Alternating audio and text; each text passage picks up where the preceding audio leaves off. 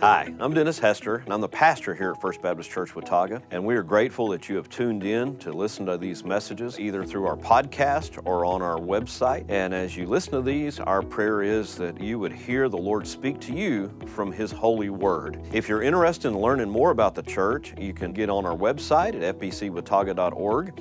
From there, there's a place where you can plan a visit, you can learn more about our beliefs. You can also request prayer through the prayer request page. We'd love to hear from you. We'd love to get to know you. The most important thing that I'd communicate to you is as you listen to God's Word, that you find a place to get plugged into a local congregation, whether it's here at First Baptist or another local church where you live.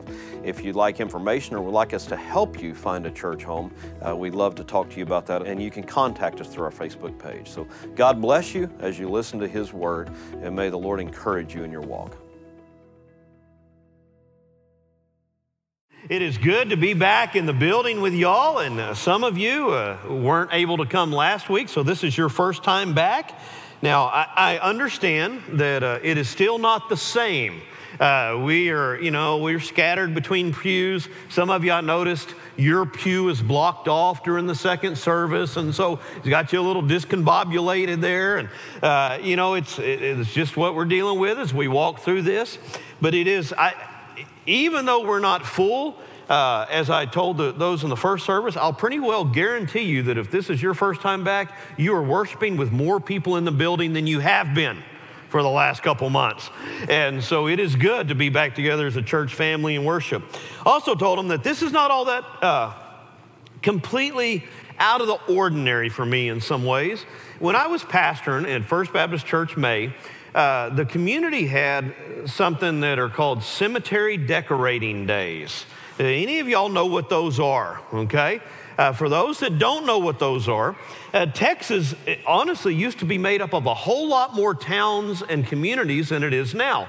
And historically, really, it kind of followed after World War II. A lot of men came back from war, and they had seen a big world out there, and they realized they could make more money working in bigger cities.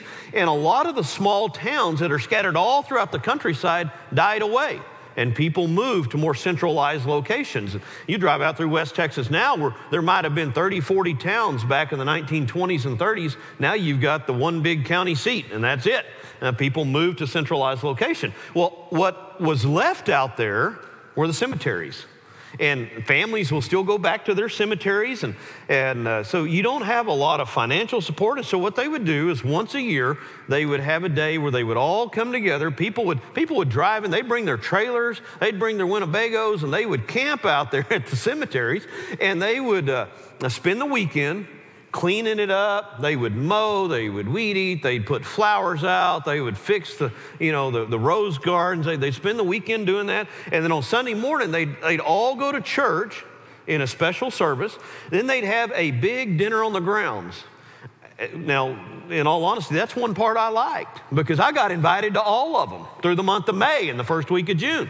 But what happened was my church members would disappear. First week of May, I'd been pastoring in May about 7 months or so. All of a sudden, we come to church. We've got half of our church members there. Where'd the rest of them go? Well, they're out at Pleasant Valley, or Wolf Valley was the first one, first week of May. Wolf Valley Cemetery Day. The what? I'd never heard of a cemetery decorating day in my life. So all through the month of May, we would have half attendance, sometimes a little more, sometimes a little less, and had to kind of get used to that. Well, I was preaching one of those Sundays, and one of my deacons comes up to me before the service, and he said, Pastor, if I go out to feed my cows and only half of the cows show up, I don't leave the whole load of hay. And I looked at him, and I knew what he was telling me. He basically was telling me there's only going to be half of the people here, so I should only preach half a sermon. Well, I thought about that because that bothered me. I didn't know what to say right away, but as I began to think about that, I thought that's really not the best illustration for this circumstance. A better illustration would be, say we're going to have a big fellowship, And we're going to have a great time together as a church family. And Joyce Moon always bakes some of the best pies for our church fellowships. And she'll bake coconut cream pies, and she'll have that, what Dad called calf slobber all over the top of them, and sprinkle with coconut, and she'll make lemon, and she'll make chocolate pies. And I love Joyce's pies. But imagine Joyce finds out there's not going to be as many people here that day. And so what she decides is she's still going to bring 4 pies, but she's only going to put in half the ingredients. She's going to leave out the sugar, she's going to leave out the coconut, and she's going to leave out the milk. And she's going to put half the ingredients in, and then she's only going to bake it for half the right amount of time and brings those pies up here. Well, I'm going to tell Joyce, that is not a good idea at all. When you bring me my pie, it needs to have all the ingredients on it. So it doesn't matter how many of y'all show up on a given Sunday, you're going to get the whole load, all right? You're going to get the whole sermon. And that's actually a pretty good illustration of today's passage, because today we're looking at James's letter to the church. We're continuing that series, and we're looking at chapter 2, verses 14 through 26, which is a notoriously difficult passage for us to get a handle on and for us to understand. And there's a reason for it. James is dealing with somebody's half-baked faith. They basically decided that they only needed half of their walk with the Lord, and he's going to deal with that issue. Now, this is a passage that caused Martin Luther, the great reformer, to refer to the Epistle of James as the Epistle of Straw.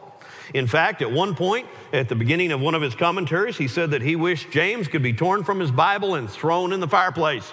At another point, he relegated it to the appendix of his New Testament. And the reason for that is Martin Luther had grown up in a Catholic church that had majored on works-based religion, where your salvation came through doing good deeds. Your salvation actually came through meeting the rules and regulations of the Catholic Church, okay?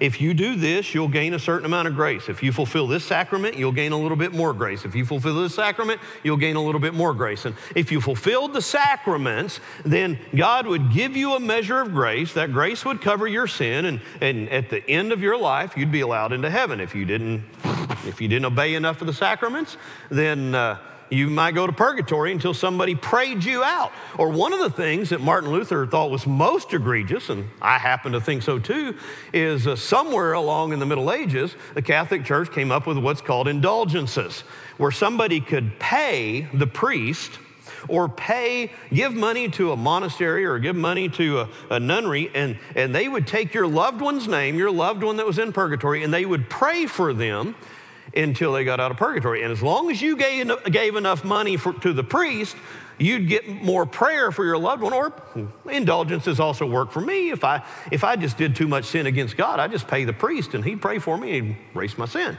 And so it was an egregious works-based religion that Martin Luther came out of. And so when he comes out of that and he begins to understand God's Word, he begins to understand the New Testament teaches salvation by grace through faith. Martin Luther loved the writings of the Apostle Paul, but he struggled a little bit with what James is saying here. And a lot of people do, because it seems that James and Paul are kind of saying two different things. That's why I want to spend some time with this. And we're gonna look at this text a little bit differently than I normally preach a sermon. Normally we'll have 3 or 4 points because you walk through the text in that way. James does something different here. James has 1 point, and he lays out his thesis 5 times. Twice with rhetorical questions, and 3 times with direct statements. So as we read this, you'll see him say the same thing over and over and over. And he makes that point 5 times, and then he uses illustrations to help us understand it. So let's read the text, and then we're gonna jump into this, as I said, in a little bit different way than we normally do. Scripture says in James chapter 2, "What good is it, my brothers and sisters, if someone claims to have faith but does not have works? How can such faith save him? If a brother or sister is without clothes and lacks food, daily food, and one of you says to them, 'Go in peace, stay warm, and be well fed,' but you don't give them what the body needs, what good is it? In the same way, faith, if it does not have works, is dead by itself. But if someone will say, you have faith and I have works, show me your faith without works, I'll show you my faith by my works. You believe that God is one. Good. Even the demons believe and they shudder. Senseless person, are you willing to learn that faith without works is useless? Wasn't Abraham, our father, justified by works in offering Isaac, his son, on the altar? You see that faith was active together with his works, and by works, faith was made complete. And the scripture was fulfilled that says, Abraham believed God, and it was credited to him as righteousness. And he was called God's friend. You see that a person is justified by works, not by faith alone. In the same way, wasn't Rahab the prostitute also justified by works in receiving the messengers and sending them out by a different route? For just as the body without the spirit is dead, so also faith without works is dead. Now, for those who grew up in a time where you were told that all you have to do to be saved is ask Jesus into your heart, this is a disconcerting passage to some extent. Well, the problem is not with this passage, it's with what you've been told. Because coming to a relationship with Jesus Christ is more than just an intellectual belief. It requires change of life. And so what I want to do is there's three key words that I want to touch on here. And so the 3 points there are going to be quite a bit different than what you're used to. The first one, we're going to unpack those 3 key words. The first key word is the word that's translated one of you. It's actually translated one in verse 16, okay? It says, and one of you says to them. There's a little Greek word that is tis. It's in English, we would say it's T-I-S, okay? And what it means is it's usually translated someone or something or anyone or anything. It could be anybody. We translate it like that. In this case, in the Christian Standard Bible, it's just simply translated one, understanding that it's one of the people out there. And the reason this is important, we want to understand who is it that James is writing to. Why is he dealing with this issue the way he's dealing with it? Well, apparently, he wasn't just writing to anybody, he was writing to somebody in the congregation. Somebody among his church, one of the teachers more than likely, was beginning to teach that all you have to do is believe. And that's enough. You don't have to have a changed life. You don't have to do anything different. Just believe. And as long as you believe, then you're going to be okay with God. And so there is a false doctrine that's going around that you're simply saved by believing something in your head. And James is going to deal with that issue. And so who is it that he's writing to? He's writing to the church, but he's writing to address a false doctrine. Now, one of the things that I spoke about a lot in the first service was there is a disconnect that people make, like Martin Luther did, between Paul and James. There's a lot of scholars out there that struggle with that. You know, is Paul teaching one thing and James teaching something else? I don't believe that is the case at all. And we're going to see why here as we look at these next 2 words. Paul and James are simply teaching the same truth with a little bit of a different language. They're using words differently. And so they're kind of looking at a coin from 2 different sides. It can be a dollar bill, and I would hold it up to one side, and I'd say, what's this picture of? And y'all would say a president. And I'd look at the back of it, and I'd say, no, it's a building. Well, it's the same dollar, but we're looking at it from 2 different perspectives. And that's kind of what James and Paul are doing as they address this issue of what it truly means to have a relationship with Christ. So the next 2 words that we want to look at are faith and works. Those are the 2 key words in this text. The first one is the word faith. That word appears almost a dozen times in this short text. It appears over and over and over. It's the Greek word pistis. And the word, depending on how you use it, can have a little bit of a different shade of meaning. For James, it means to believe something. And that's not an unusual way to use this word. Faith oftentimes is translated, it's understood as a belief. You believe something in your head. We know that James is using it that way by the illustrations that he uses, in particular the one that references demons. He says demons believe. Demons have faith, okay? They believe something. But even the demons shudder. We understand that the demonic realm does not propose to have any type of relationship with Christ as their Lord, okay? The demons aren't saved. The demons aren't born again. They believe that there is a God, and they even take it a step further, see? The demons don't just believe there's a God. They know that there's just one God. That was an issue in their time. People would worship multiple gods. And James is saying, look, even the demons believe that there's one God. And they shudder. Faith for James, that word faith, he's using it like we would use the word belief. The Apostle Paul consistently uses the word faith differently. Paul uses the word faith to indicate both that you believe and you invest your life in, as in trusting. In fact, oftentimes when we describe faith and we look at the faith that Paul talks about, we talk about getting in the boat with Jesus. Not just believing that he can take care of you, but putting your life in his hands. And so when Paul uses the word faith, in almost every context, he has a different shade of meaning to the word faith. For Paul, it's belief and trusting, surrendering your life over to it.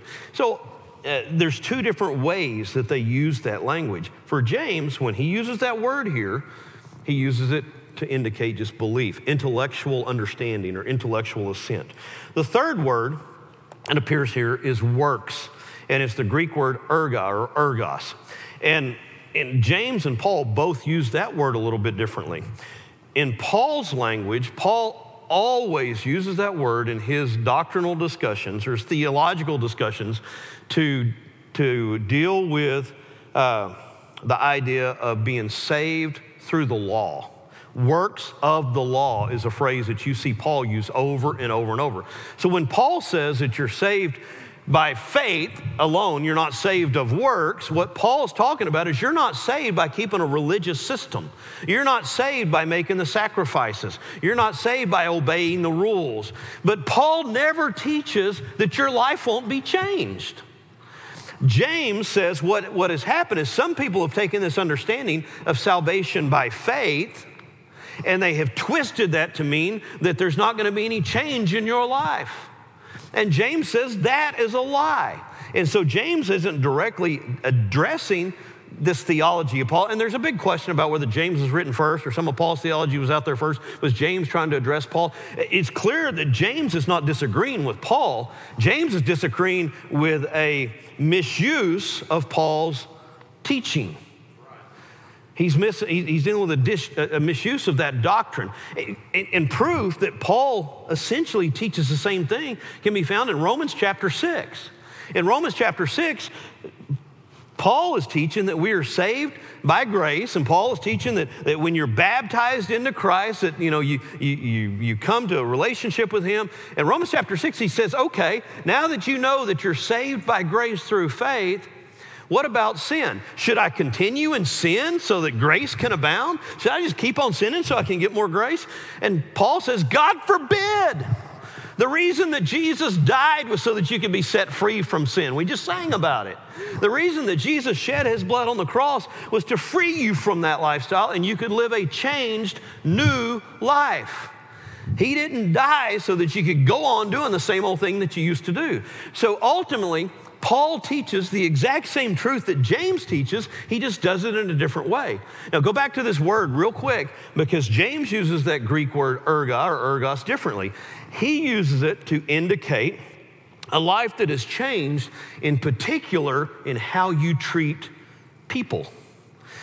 As you study the book of James here, you study this letter, you'll notice that, well, first of all, right here in this text, James uses this illustration. Well, what if your brother or sister is hungry and they're without clothing and you don't do anything about it? You're not walking with the Lord.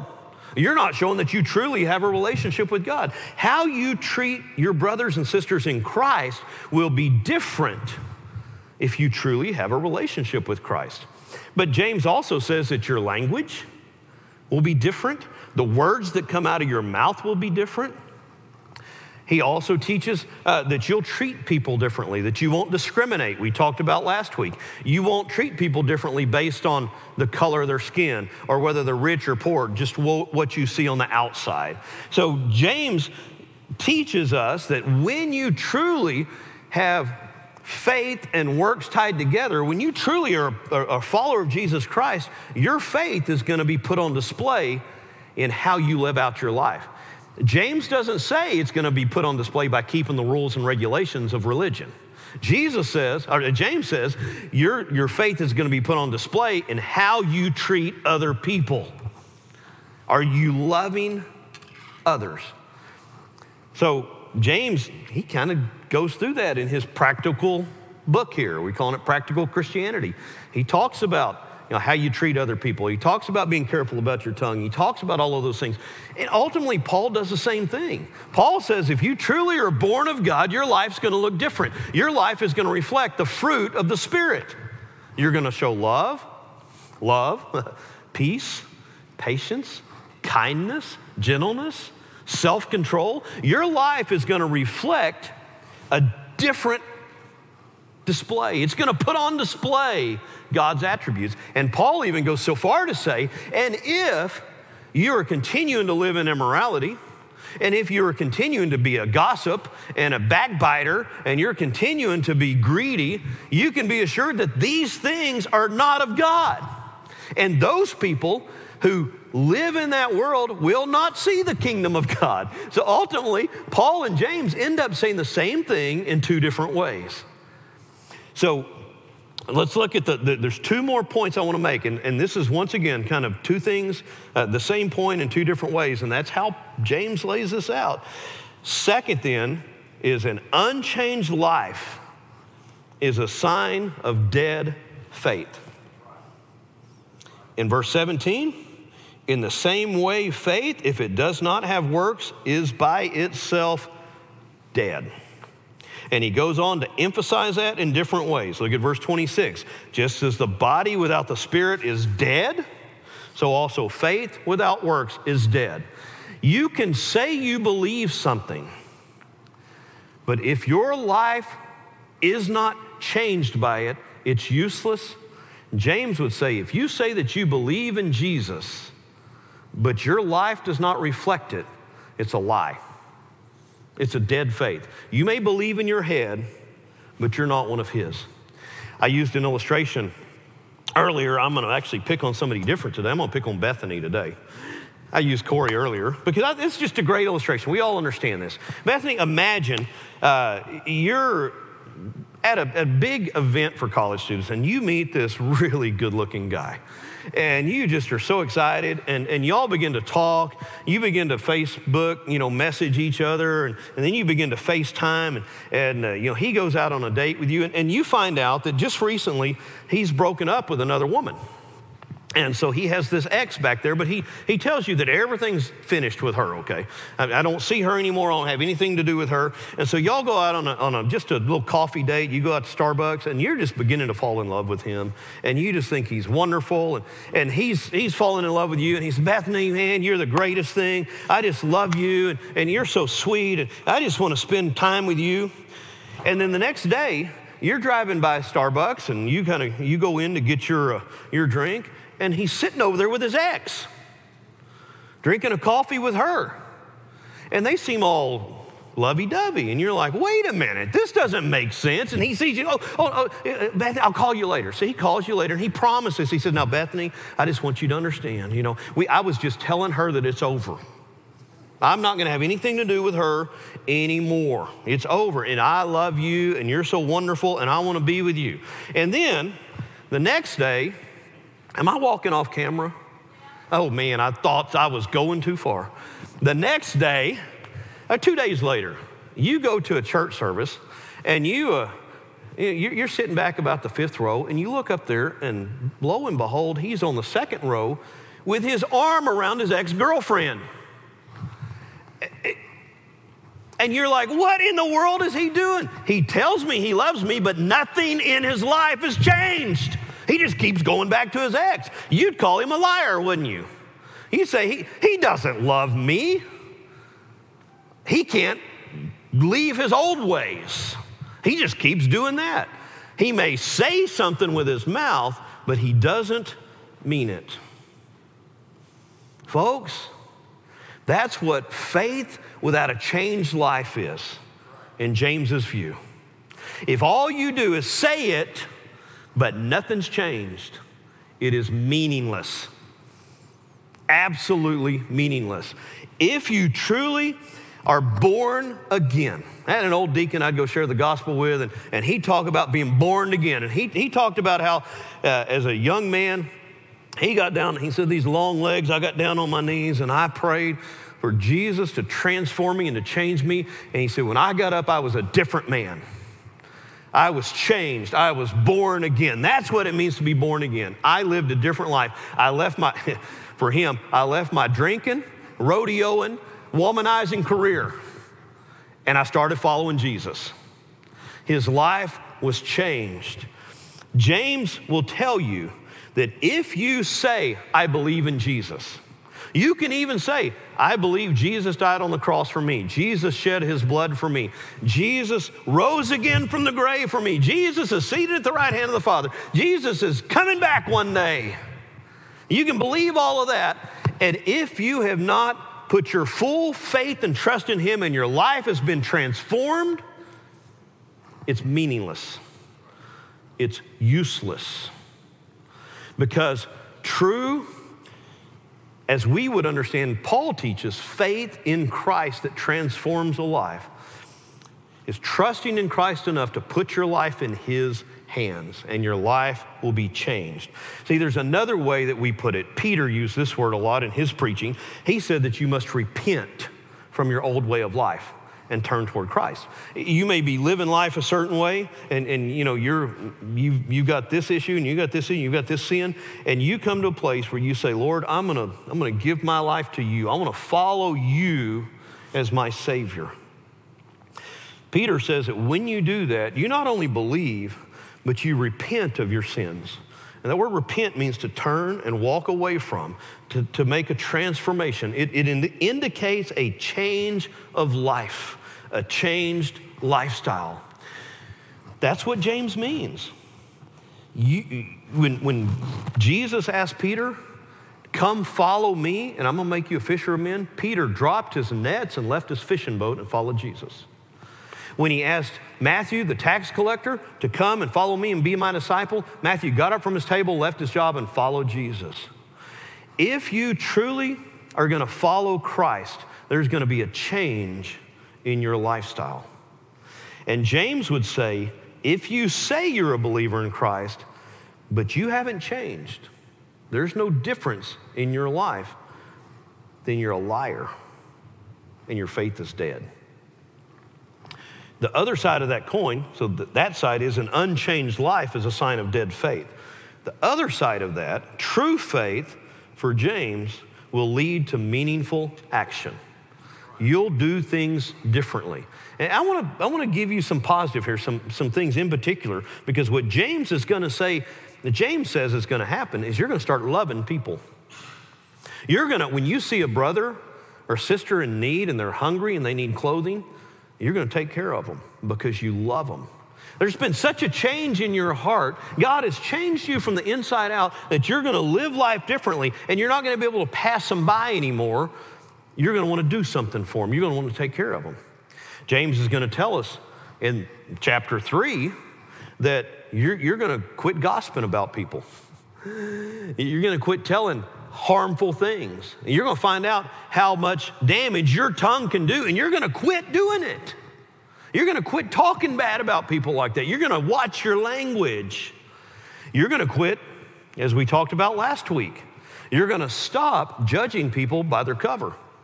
You're going to stop prejudging someone, showing prejudice based on their skin color or whether they have money or whether they don't. You're going to stop doing that because you're going to learn to see their heart. You're going to learn to see them as God sees them.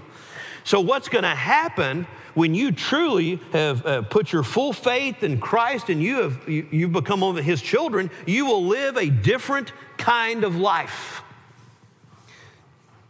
And if you haven't seen that change, if your life has not changed, James is going to warn you, you better pay attention.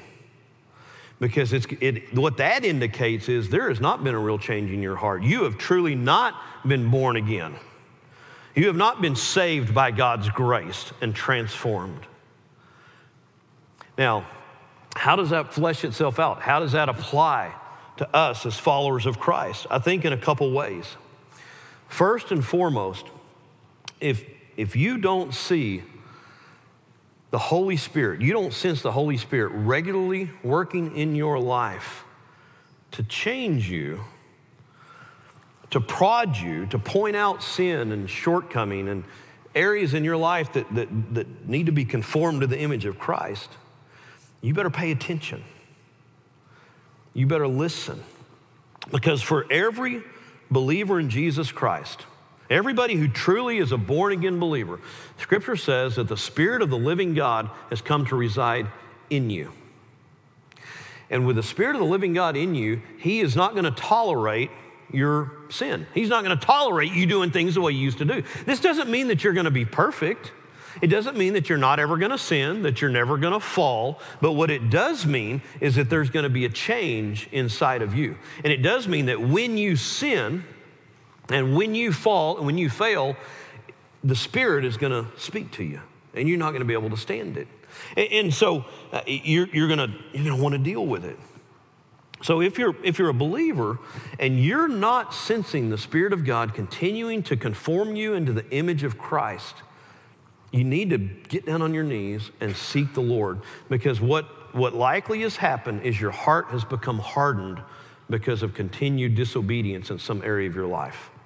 You've rationalized away your sin so much that you're not listening, you're not paying attention. Or maybe you're just not spending time with the Lord. You're not spending time in His Word. Because honestly, the Lord will continue that work in our lives until we take our last breath on this earth and our first breath in heaven. None of us are going to reach perfection to where we don't need the Spirit of God continually tweaking and changing our lives. I told the group earlier, I said, a lot of times in a worship service, during the worship time, as I'm out there worshiping, the Lord begins to deal with me personally. Maybe it's something in the song that we sang, or maybe it's one of the passages of Scripture that Matthew read, where the Lord begins to tweak my heart and begins to deal with me.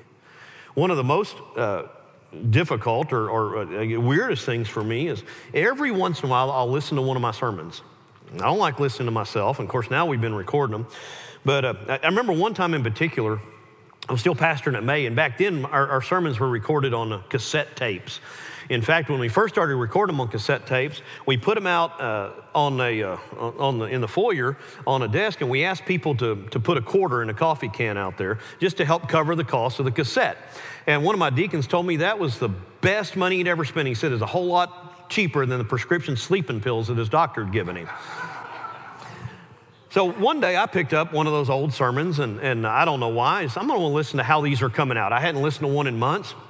Plugged into my cassette player, and I was driving up to the house, and we lived at that point, it was about a 10-minute drive, and so I'm listening to myself preach, and God begins to get a hold of me.